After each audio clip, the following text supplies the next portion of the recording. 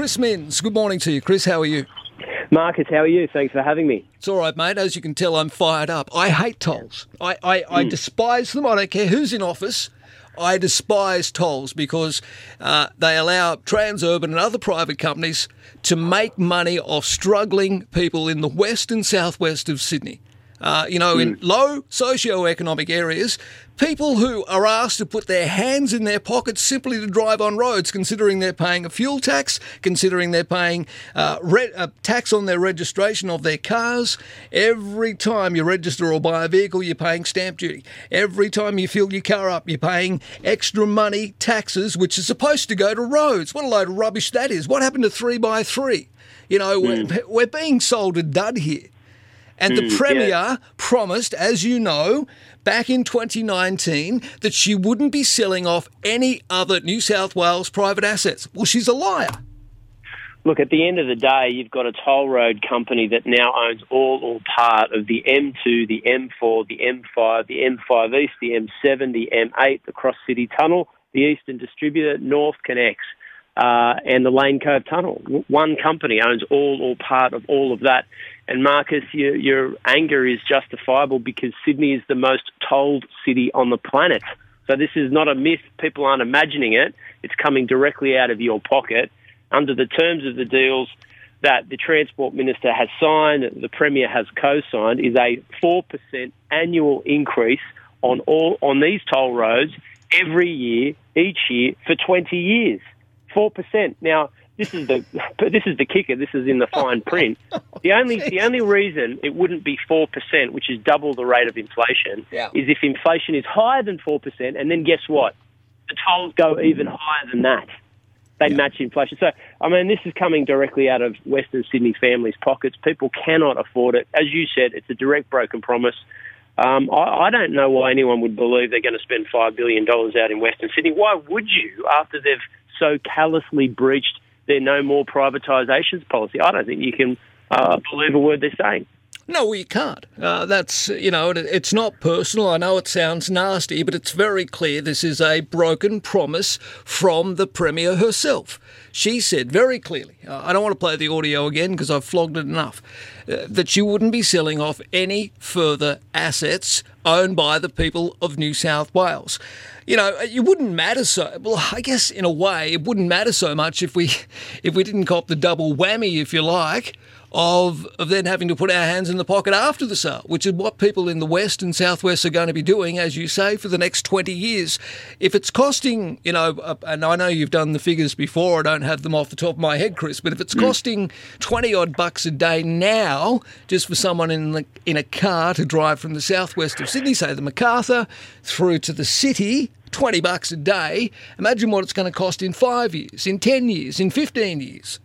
Yeah, huge amounts of money. And look, we're not just dreaming this either, Mark. The ACCC chairman, Rod Sims, said yesterday afternoon after the deal was announced, quote, less competition means either the government gets less proceeds for a privatisation sale or the bidder puts in a higher toll cost for motorists.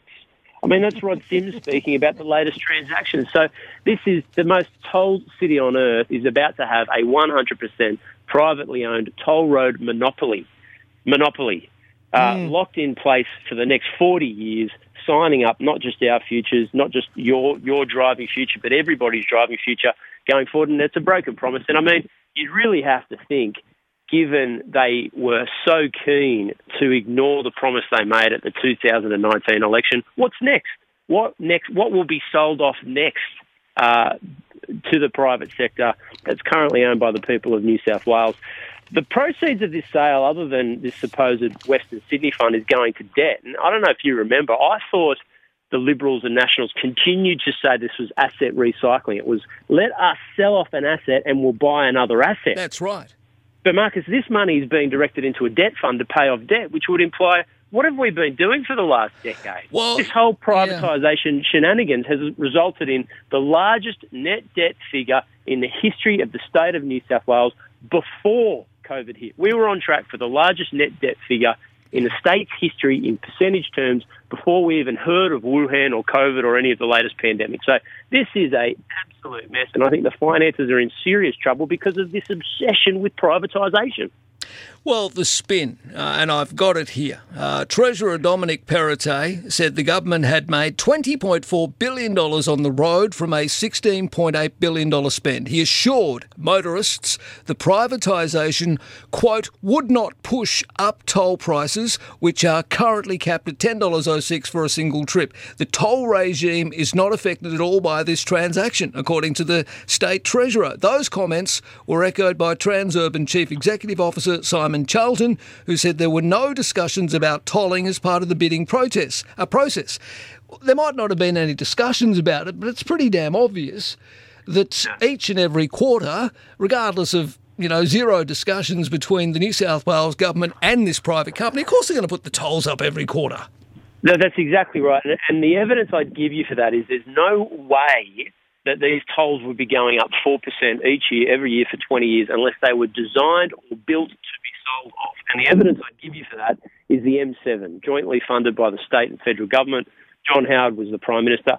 That toll road goes up with inflation. So if inflation drops, the toll price goes down. If it goes up, then it goes up with inflation. So it can be paid off in concert with the general economy. They put up 4% each year, every year, because this was always designed to be sold off, and I think they kept that fact from the taxpayers of New South Wales.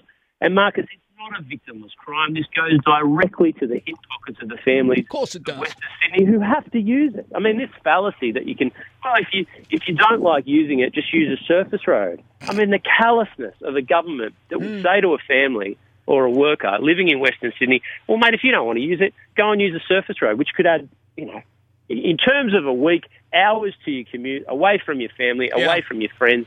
This is not the way 21st century cities should be operating. Absolutely. They've made a huge blunder here, mate, a huge one. Well, they have, and again, they just think that people in the west and southwest of Sydney, where the vast majority of the population live, they just think we're going to cop it. Well, we're not going to cop it. I'm sorry, Gladys Berejiklian, you've let us down again. You've lied to the people of New South Wales. It's a broken promise, and look, I guess we'll be able to have our say in a couple of years' time. But does it worry you that this $5 billion, apparently, that they're going to have will simply turn into a pork barrelling fund? I mean, they have form. Yeah, sure. But, Marcus, I mean, if anyone thinks they're going to spend this money in Western Sydney, I'll see you the clock on top of the town hall. I mean, after this broken promise, why would you believe them? I suspect this will be used to plug some holes for promises that they've already made, for schools that were meant to be built, for roads that were meant to be built, for trains that were meant to be built. And some of it will come out of this fund, but I'm very sceptical that Western Sydney families will see $1 of it. All right, good to have you on, Chris, as always. Thank you, mate. Thanks, Marcus. Bye. State Opposition Leader Chris Minns. Look, he echoes the frustration and the anger that I feel, and I would imagine many people in Sydney's west and southwest feel. It's very clear this is a broken promise. It's sell, sell, sell. That's all it is with this mob in New South Wales. If it's got a heartbeat, they'll flog it off. If it's owned by the people, the hard-working taxpayers, ratepayers of Sydney, no matter where you are across this city, you would agree with me that it's becoming every single month.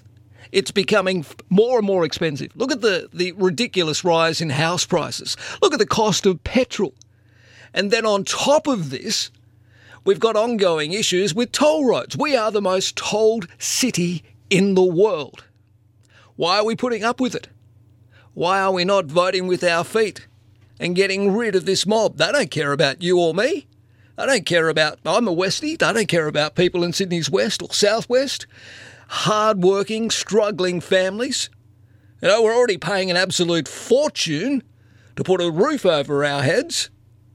And now we're paying an equal fortune just to drive on the roads.